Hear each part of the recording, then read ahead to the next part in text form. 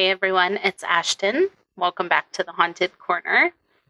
Today, I have a little palette cleanser for you and for myself.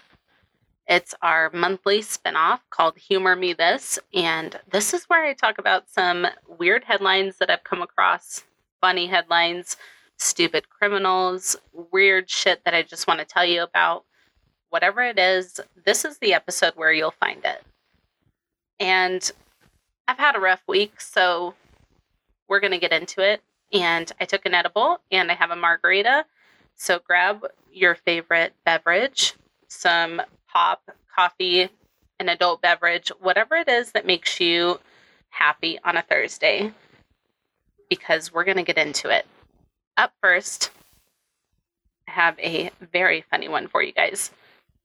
This article reads, Colombia's president removes police chief who cited using exorcisms to catch fugitives. Not really seeing the problem here, but let's get into it. Colombian President Gustavo Petro on Wednesday removed the national police director who had talked about using exorcisms to catch fugitives. Neither Petro nor the Defense Ministry elaborated on reasons for the dismissal of General Henry Sanabria, a staunch Catholic who was appointed by Petro in August of last year. But Sanabria was under the internal investigation by the ministry over whether he had inappropriately allowed his religious beliefs to infringe on his duties. Sanabria had unleashed a debate about the impact of his faith on the police after he had issued statements in an interview last month that included a statement that said police had used exorcisms to catch drug pins and guerrilla leaders. He also issued a strong condemnation of abortion, which is illegal in Colombia. Although Colombia is a predominantly Catholic country of conservative and religious traditions, it is a secular state under its constitution. Petro, who was sworn in as the country's first ever leftist president last August, said that Sanabria would never be prosecuted over his religion, but that there must be separation between religious beliefs and the state. Interior Minister Alfonso Prada said Wednesday that Sanabria's departure had nothing to do with his expressions of his religious beliefs, since the government respects freedom of thought. He said only that the dismissal was part of a new start for the national police force. In a Twitter message, Petro thanked Sanabria for his work without referring to the reason for his removal. Sanabria will be replaced by a retired general of the police force, William Salamanca, who currently is Colombia's consul in Miami. In an interview in Semana magazine last month, Sanabria said that the police forces carried out exorcisms to catch top leaders of drug trafficking gangs and guerrilla groups. He also spoke out strongly against abortion, which has been legalized in Colombia by the Constitutional Court since February of last year. Sanabria said that abortion is a, quote, very serious sin because it implies killing a little person who is being formed, end quote. Catching criminals with exorcisms, who would have thought, you know? Up next is an article that just proves that I'm living in the wrong time. This headline reads, Wooden object nearly 2,000 years old suggests Romans used sex toys, study says. This is a CNN article, and it reads, quote, a nearly 2,000-year-old wooden object in the shape of a penis could have served as a sexual tool by ancient Romans in Britain, according to a new study. The artifact was unearthed in 1992 in a ditch in the Roman fort of Vindolanda near Hadrian's Wall, which once marked the Roman Empire's northwest frontier in northern England. Researchers initially recorded the object as being a darning tool, according to the study published in the journal Antiquity on Sunday.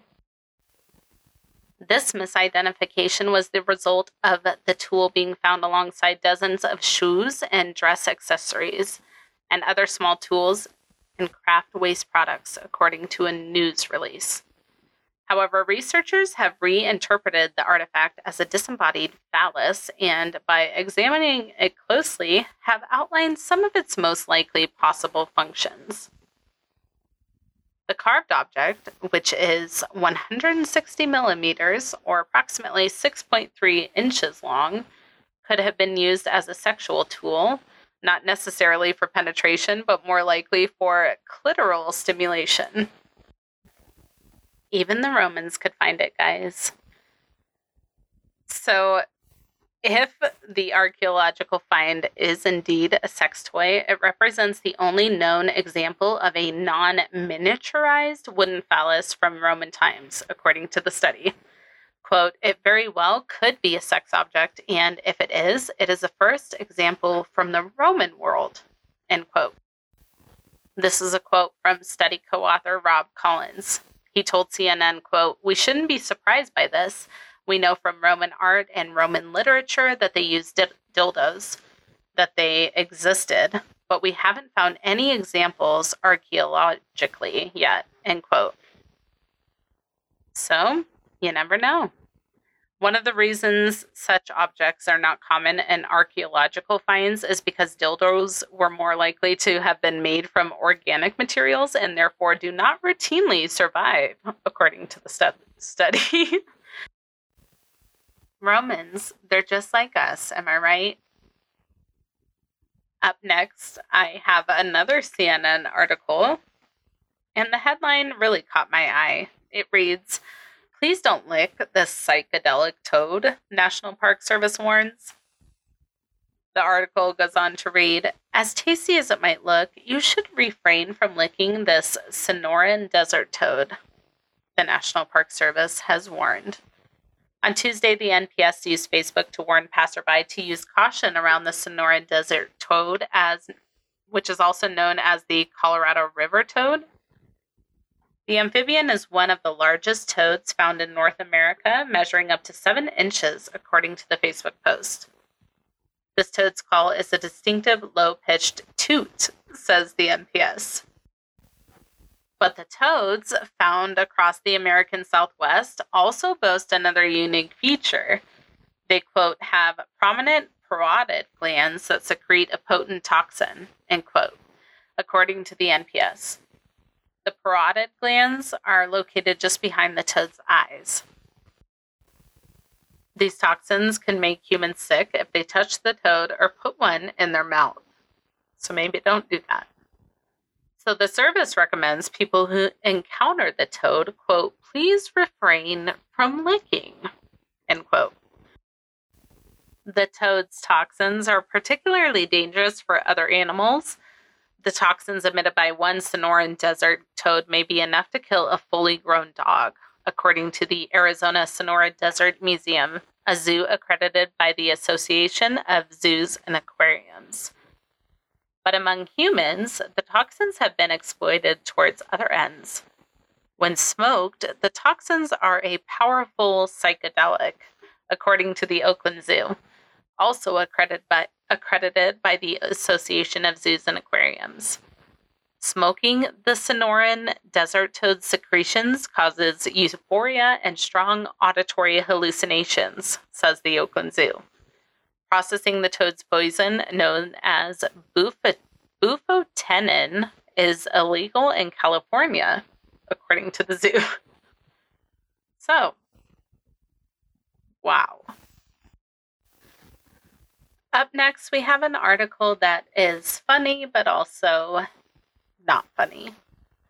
The headline reads, "Couple celebrates 57 years married despite multiple murder attempts."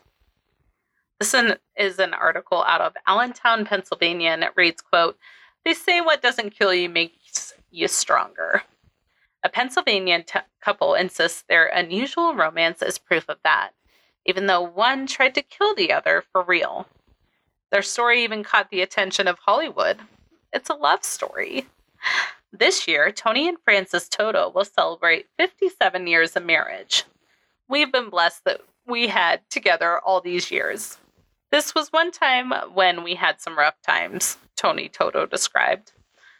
When Tony Toto says they had a rough time, he's putting it mildly. The year was 1983. Tony and Frances Toto had 4 kids and a pizza shop, but he strayed away from the marriage and she found out. What happened next was like something out of a movie. Hollywood thought so too, turning the Toto's troubles into a feature film called I Love You to Death, starring Kevin Kline, Tracy Ullman, Keanu Reeves, and River Phoenix. While not everything in the movie is accurate, Frances Toto did hire teenage hitmen to help her try to kill her husband 5 times, including failed attempts to blow up his car and attack him with a baseball bat. One night, Frances Toto put a bottle of sleeping pills in her husband's food, and then the hitmen shot him. Quote, twice, one in the back of my head, and the bullet went right through my chest, end quote, Tony Toto said. Because of the pills, Tony Toto's system slowed down. He was in a daze and says he didn't feel a thing, believing his wife when she told him he had the flu. Quote, the one in the head is still there. I don't think I was thinking straight. It was like a love-hate kind of thing, end quote, Frances Toto said. After 5 days, police found out about the plot and arrested Frances Toto and the teenage hitman. Tony Toto spent 12 days in the hospital. The first thing he did when he was discharged was bail out his wife. Quote, and then we both cry and we said to each other, from now on, let's talk. Let's communicate better, end quote. Something that we should have done it before. So that's what was missing, Tony Toto said. Tony and Frances Toto say that tearful moment was a new beginning for their relationship, and it helped them to stay on track. Quote, did I forgive? Yes. Nothing happened to me. It's okay. Don't do it again. Take it easy, end quote, Tony Toto said. Oh, Tony, I'm going to level with you. It's not sounding good. But Frances Toto had to pay for what she did, spending 4 years in prison and talking to her spouse on the phone every day. Then, in 1990, a silver lining to their dark cloud, I Love You to Death hit theaters. Tony and Frances Toto traveled to movie premieres around the world and were featured in thousands of newspaper and magazines articles. The couple says they now know their situation is 1 in a million, and many people won't agree with it or understand it. While they stopped talking publicly about what happened long ago, they wanted to share their story now as an extreme example of the importance of communication in a marriage. Quote, if we could help 1 or 2 families, it's worth it, end quote, Tony Toto said. Now, this is a disclaimer. If your loved one is being abused or you're afraid for your safety, help is available. You can call the National Domestic Violence Hotline at 1-800-799-SAFE. You can also chat with someone anonymously at the National Domestic Violence Hotline website. Up next, we're on to a little bit more lighthearted headlines. This one reads, quote, gangs of wild chickens are terrorizing residents of an island in the UK. This is a BGR article, and it reads, if you're worried about running into angry wildlife while on a nice jog, chances are you're afraid of stumbling across a bear or a mountain lion on a scenic forest trail, or even a feral dog in the city. On the island of Jersey, which sits between England and France, they fear something entirely different: wild chickens. A recent report from news.co.uk reveals that feral chickens have been making life a bit more difficult for residents of the island, which is the largest of the Channel Islands. The chickens, which lack predators on the isolated landmass, are reproducing unchecked and now pose an issue for joggers, gardeners, and anyone who prefers to sleep past sunrise. It's suspected that the origins of the chicken problem stem from birds which were being kept as pets by locals. The birds may have escaped or set free, and they began to breed. The birds don't have any natural predators to keep the population in check and now are roaming the island in huge numbers. The residents attempted to curb the spread of the birds by hiring a firm to cull them. According to the report, only a few dozen birds were actually killed over 2 separate culling efforts, having very little impact on the overall population. Local officials are now urging residents to ensure they aren't inadvertently feeding the birds by leaving food out in easy-to-access areas. But that's of little comfort to those with home gardens.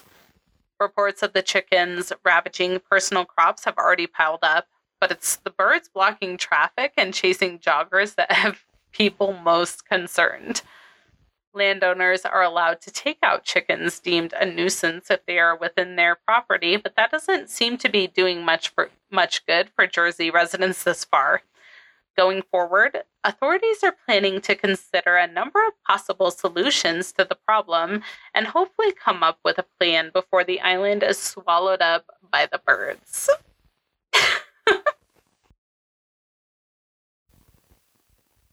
Along with the animal theme, I have another headline that caught my attention, and I love this bear. The headline reads, "Mischievous bear escapes enclosure at St. Louis Zoo." Again. Ben, the St. Louis Zoo's resident Andean bear, has had a busy February. On Thursday, the 4-year-old bear escaped his habitat around 1:00 p.m. to wander the zoo for about 50 minutes. While he explored the part of the zoo typically occupied by guests, staff members engaged the zoo's emergency response protocol and guests sheltered at various indoor facilities. The zoo reported no injuries during the incident, and Ben is now safely back in his enclosure. The St. Louis Zoo notes that Andean bears use their strong calls to be skilled climbers, able to reach the top of the trees in rainforests or reach elevations of 14,000 feet in rocky terrain. They often eat, sleep, and raise young in tree nests. And they're freaking adorable. I added that in there. Quote, "At 4 years old, we know Ben is young and adventurous," end quote. The St. Louis Zoo wrote in a social media post. According to the zoo's officials, the Thursday incident marked the second time Ben escaped his enclosure. On February 7th, Ben, quote, "meddled with the steel mesh in his habitat in just the right spot," according to the zoo. His fiddling with the mesh caused a cable to fail, allowing him to escape again. So Ben's a genius. Ben's exhibit is housed in the southeast section of the zoo, neighboring capybaras and giant anteaters. To prevent a similar incident, zoo officials reinforced the outdoor habitat with steel clips rated at 450 pounds. However, Ben could still outdo the reinforced hardware in his Thursday escape. According to the Smithsonian, Andean bears can grow to 6 feet, with males weighing up to 340 pounds. The only native bears to South America, Andean bears are voracious foragers of berries and flowers. They also eat small animals like rabbit and birds as well.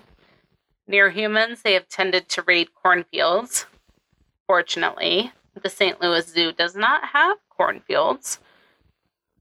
Ben's escape happened in the afternoon, though his species prefers to rest during the daytime, often sleeping in secluded tree cavities or dens, according to the Smithsonian. The St. Louis Zoo is now working with the Bear Taxon Advisory Group and the Association of Zoos and Aquariums to determine how to prevent Ben from escaping a third time. Up next, we have an article about a very selfish criminal.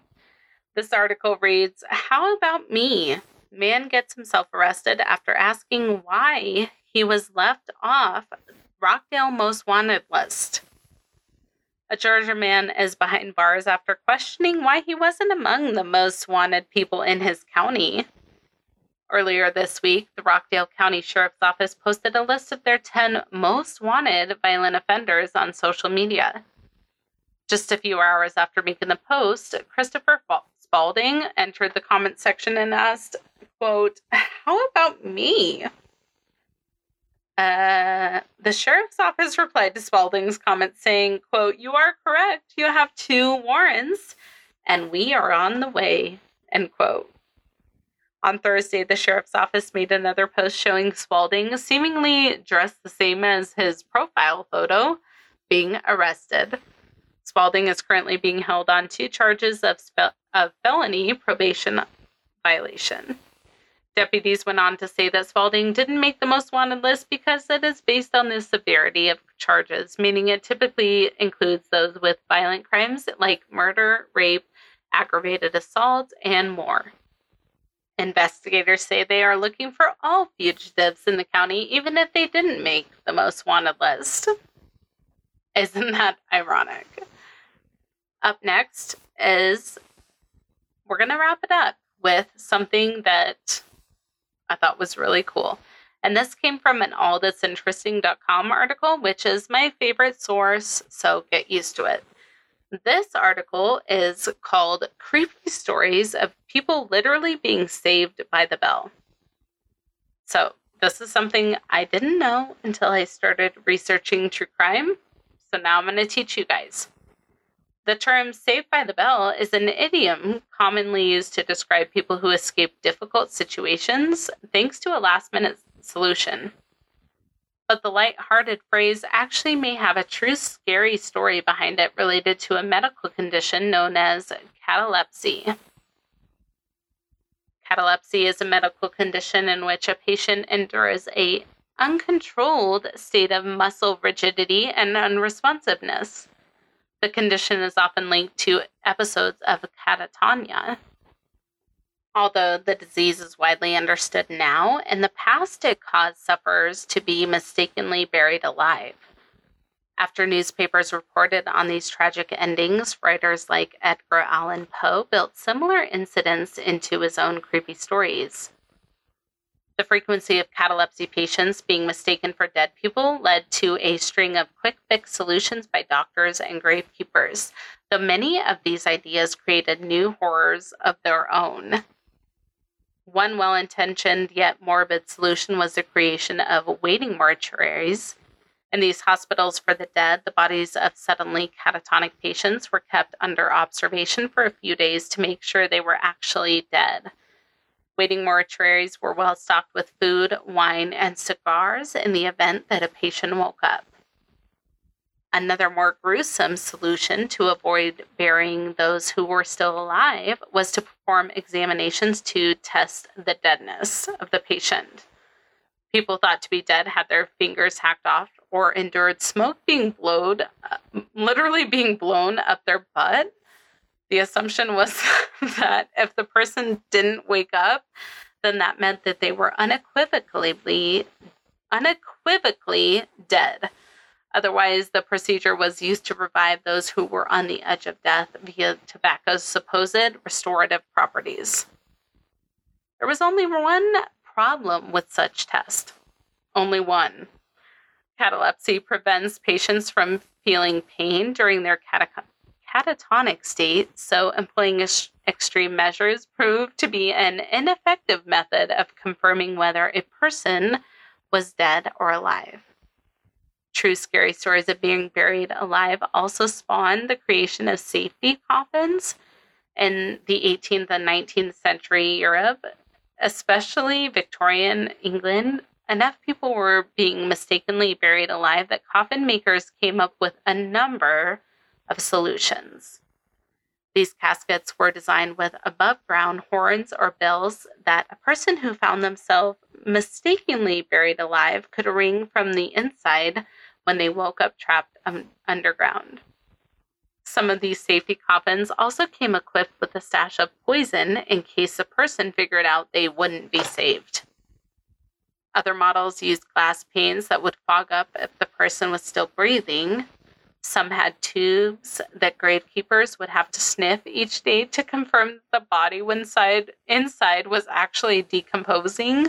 Ugh. Other people were simply buried with the keys to their own coffin in their pocket. But the bell models were among the most pervasive. These morbid contraptions were allegedly where the phrase "saved by the bell" came from, according to some. It's unclear whether safety coffins did any good to reduce the number of people who were accidentally buried alive, but the thought of being trapped with no escape for eternity is enough to send a chill down your spine. And that is it. That's the end of this episode. Thanks for tuning in today. I hope you enjoyed the episode. The sources for today's episode, all the links to the headlines that I found and the articles will be listed in the show notes and linked to on the blog at thehauntedcorner.com. If you have a suggestion to share or a correction, please send it to thehauntedcorner@gmail.com. Check out the other episodes of The Haunted Corner available now wherever you listen to your favorite podcasts. Follow us on social media at The Haunted Corner on Instagram, Facebook, YouTube, and TikTok. If you're enjoying the podcast, please be sure to tell a friend and rate and review wherever you listen to your favorite podcasts. Until next time, be kind and take care of yourselves, and we'll see you soon.